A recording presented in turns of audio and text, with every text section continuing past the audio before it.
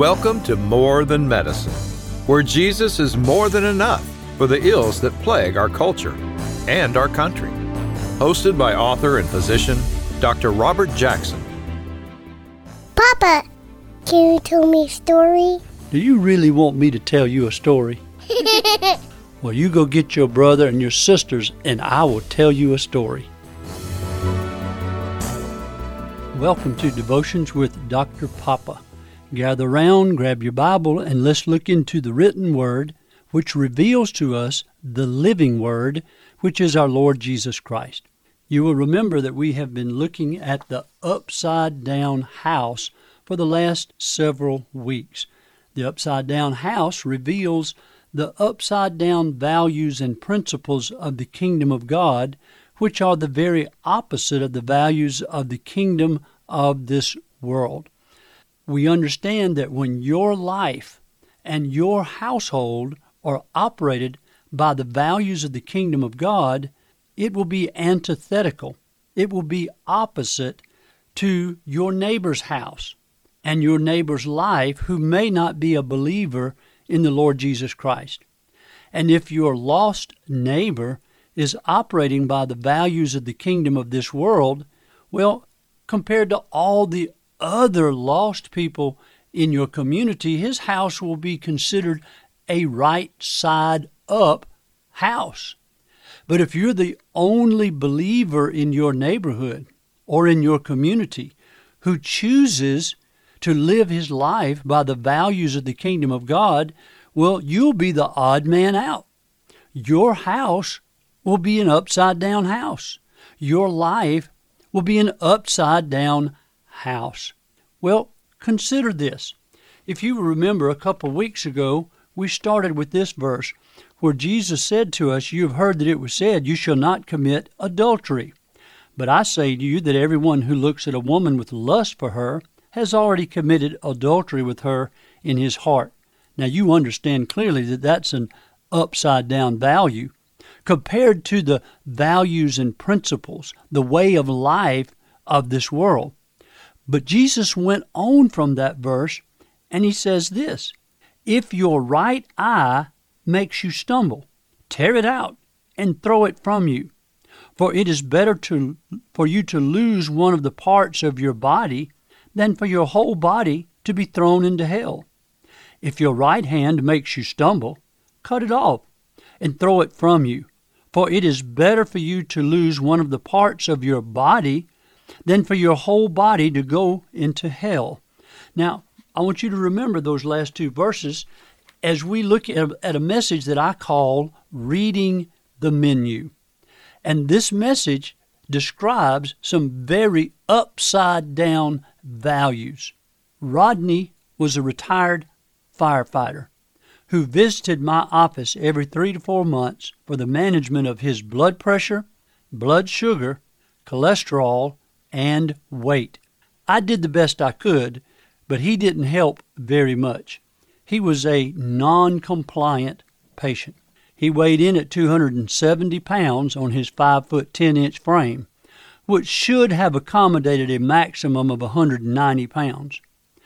His blood sugar usually ran around 250 to 300, with a normal blood sugar being less than 110.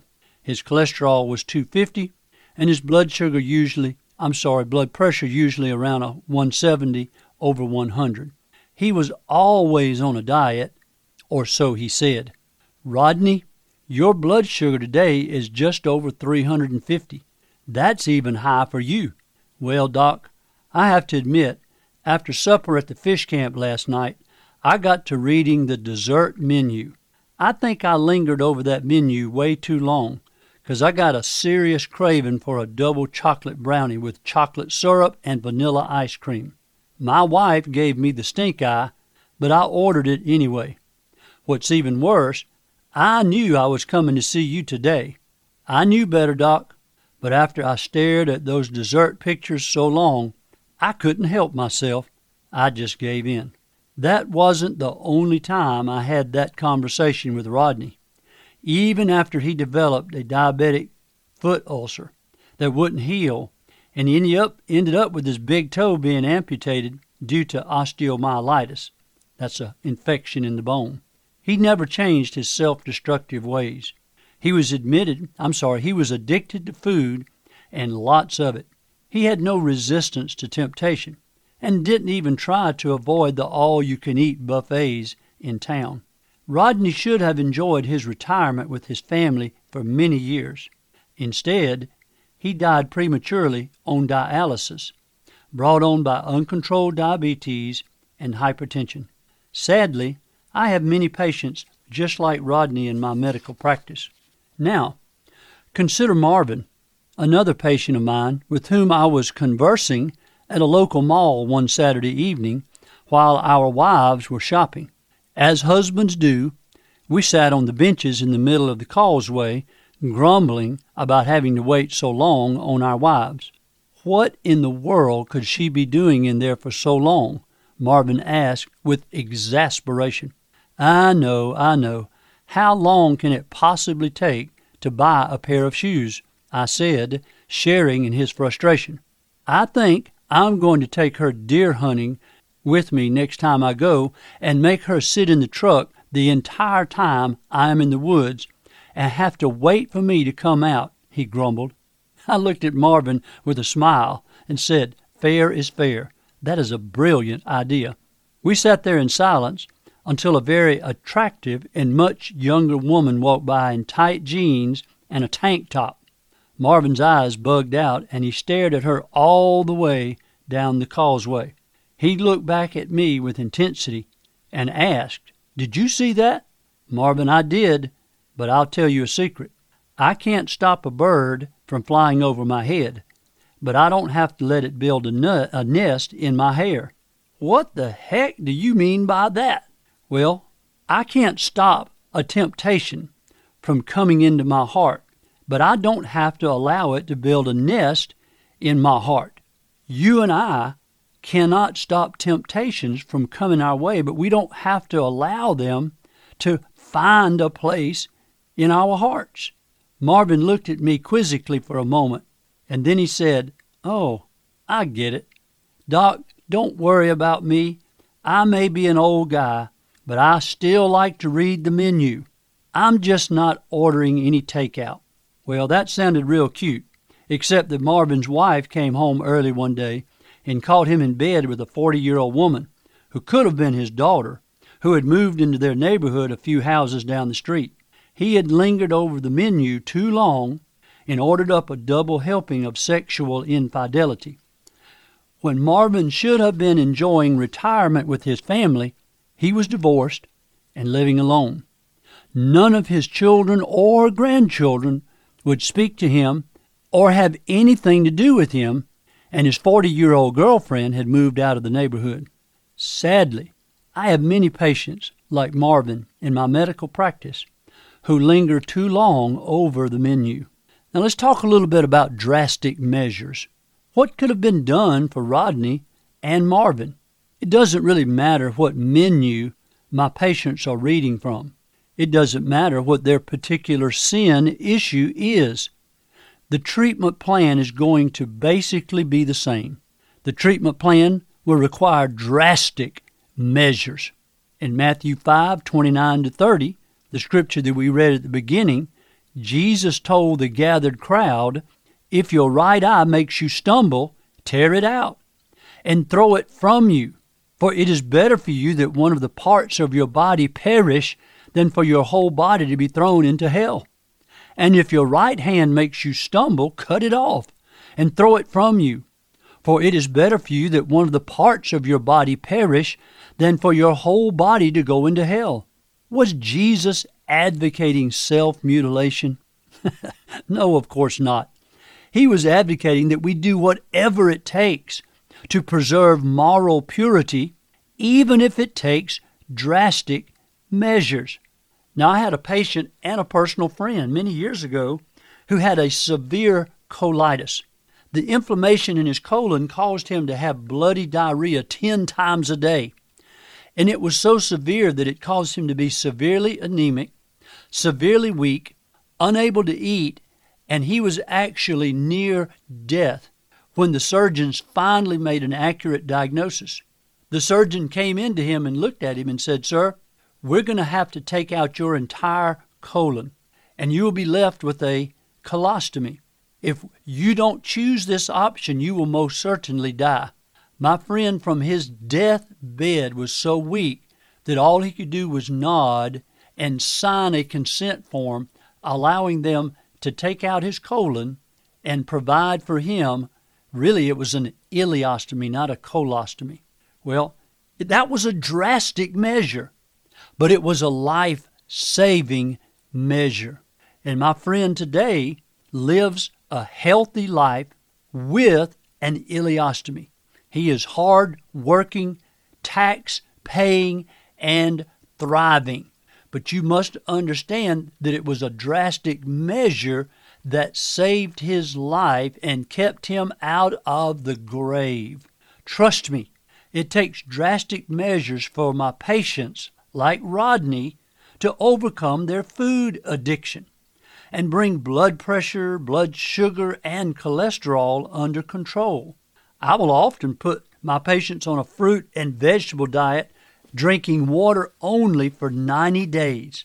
And I make them accountable to me every 2 weeks until their blood tests come under control. If they are compliant, the results are often spectacular. They will often lose 30 to 40 pounds during that 90-day interval. Their lab tests will improve dramatically, and they feel considerably better. The only problem is no one wants to stay on that kind of diet long term, even though it works quite well. Why? It's a drastic measure. Will something like that work for our spiritual issues, for our sin issues? Well, it certainly does. I often refer my alcohol and drug-addicted patients to a program run by Faith Home in Cowpen, South Carolina, and Greenwood, South Carolina. My patients willingly go there, even though it's a drastic measure, because they know they must make a drastic change in their lifestyle, or they will most certainly die, or end up in jail, or lose their jobs and their families. For 90 days, they have little or no contact with family and no contact with former drug or drinking associates. They pray and attend chapel. They pray and read God's Word. They pray and work. They pray and fast. They attend counseling and pray some more. They are accountable to the staff and to each other. Many of them, but sadly not all, are completely transformed by the grace of God and never go back to their old way of life. It's an amazing process to watch, but it requires drastic measures. Now, let's talk about some practical measures, not so drastic. Not all of my patients need to go on such a strict diet or to a boot camp to overcome the sin issues of their lives, but there are some practical measures that we all can follow to avoid becoming like Rodney or Marvin. You don't even have to pluck out your eye or cut off your hand. For example, number 1, don't linger over the menu. The Bible puts it another way. In Romans 13, verse 14, the Bible says, "Make no provision for the flesh in regards to its lust. Make no provision for the lower nature in regards to its inordinate desires." You see, if Rodney had not looked repeatedly at the dessert menu, he wouldn't have given in to his physical cravings, and he wouldn't have had such elevated blood sugar. If Marvin hadn't longingly looked at forbidden fruit in the mall and in his neighborhood, he wouldn't have fallen into sexual sin. Understand clearly, these complications of life start in the heart with uncontrolled desires. James, the half-brother of Jesus, called these uncontrolled desires lusts that lead to sin, that in turn lead to death. This is how James put it. When lust has conceived, it gives birth to sin. When sin is accomplished, it brings forth death. For Rodney, It was actually a physical death. For Marvin, it was the death of a marriage. Where did it all start? With an unbridled desire in their hearts, for which they made a provision that then led to a death. Lust leads to sin, which then leads to death. Lingering over the menu will inevitably lead to this fatal progression. Number 2, another practical recommendation. Be accountable. The Bible says that iron sharpens iron, so one man sharpens another. Both my overweight patients and my drug-addicted patients prosper if they submit themselves to strong, unrelenting accountability, like Weight Watchers, Alcoholics Anonymous, or Faith Home. This requires humility that most of us simply don't possess. We have to come to a place where we can say, my name is blank, and I have a sin problem that I cannot overcome. I need help. Most of us are too proud to admit that, or too proud to submit to any kind of accountability. The Bible says that God is opposed to the proud, but gives grace to the humble. That's why so many Christians fall into serious sin, shame, and paralysis, the lack of accountability. My recommendation is for you to find a partner who loves you unconditionally, who will keep your confidence and help you keep your promises to God, to yourself, and to your family. After all, that's what accountability is, helping us to keep our promises to God, to ourselves, and to our family. My second recommendation is be accountable and find an accountability partner. Number 3, worship God personally and corporately. There's a supernatural benefit when you and I worship God. Understand, though, worship doesn't come to us naturally, but it is our automatic response when we see God face to face. Every Old Testament character who came face to face with the angel of the Lord, which is believed to be a pre-incarnate manifestation of Jesus Christ, they found themselves face down on the ground worshiping God. That is the impact of a personal encounter with God Himself.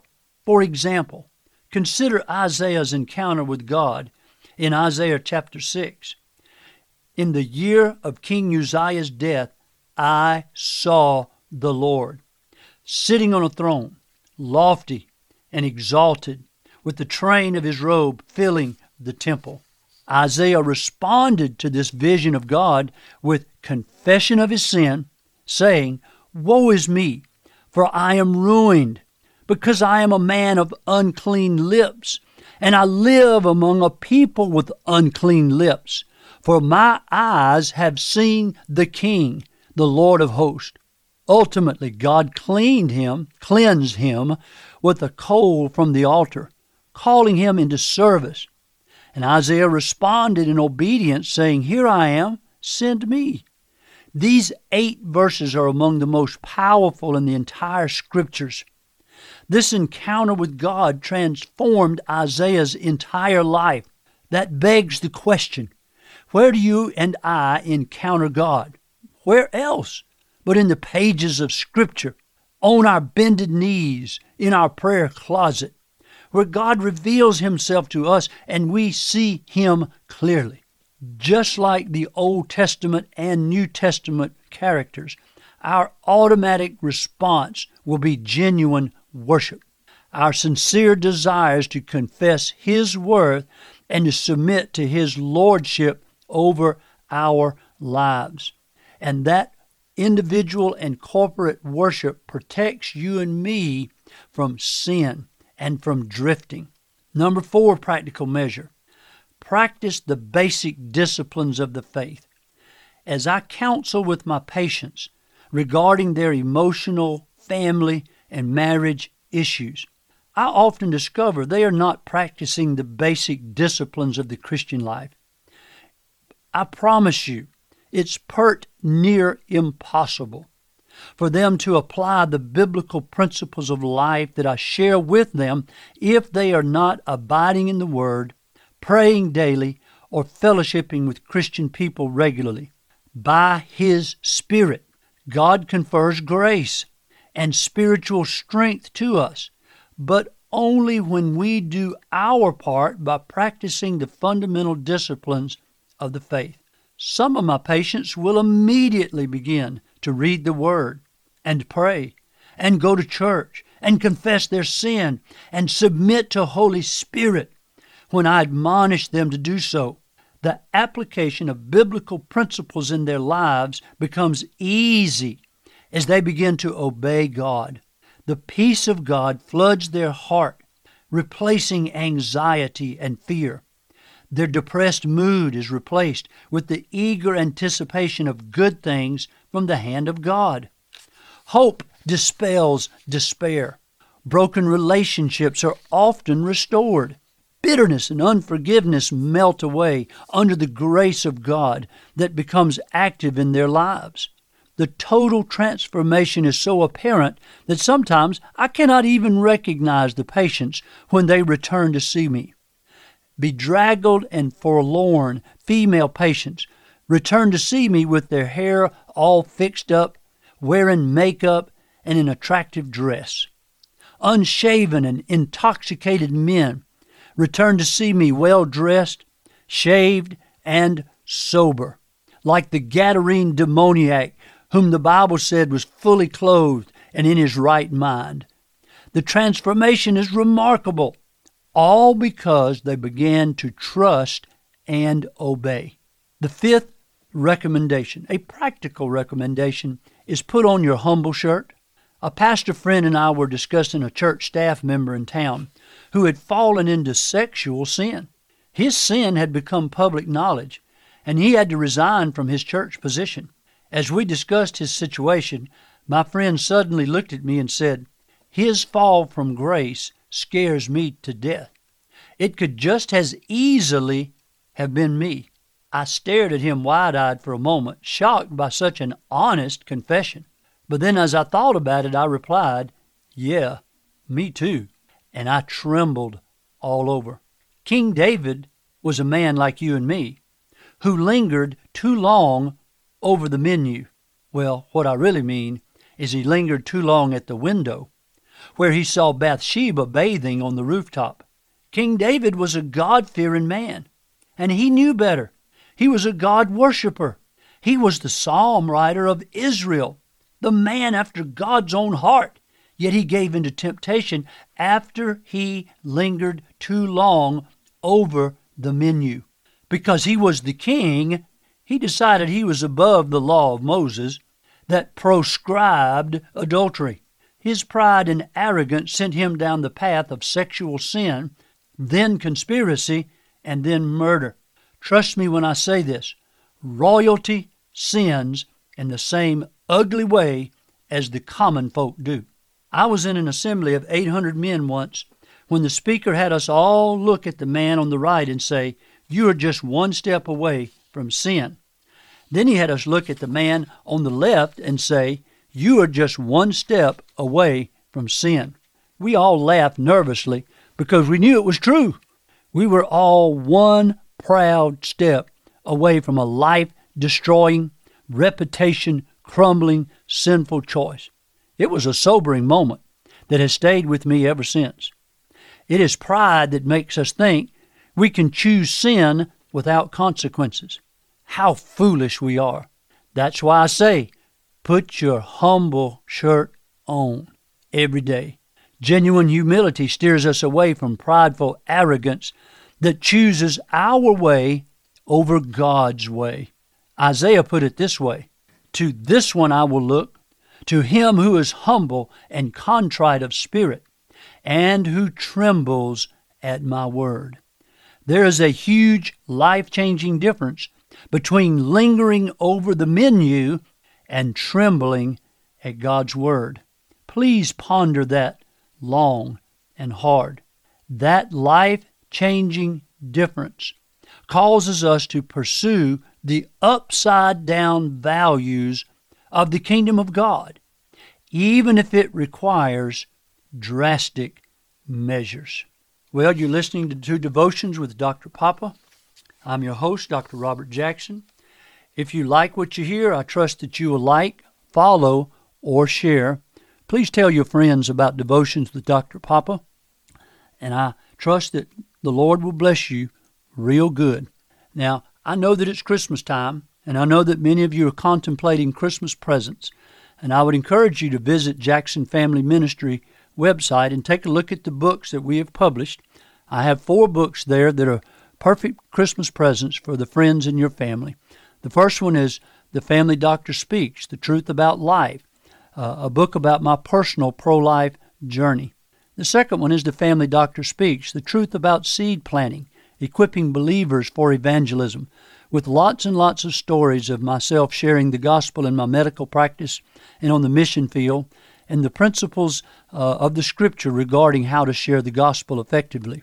The third book is The Family Doctor Speaks, Turkey Tales and Bible Truths, which is a book about deer and turkey hunting, which are some of my favorite avocations, but each chapter segues immediately into Bible teaching that men and women will enjoy. My 4th book was just published a couple of months ago. It's a biography about my father entitled On Laughter's Silvered Wings.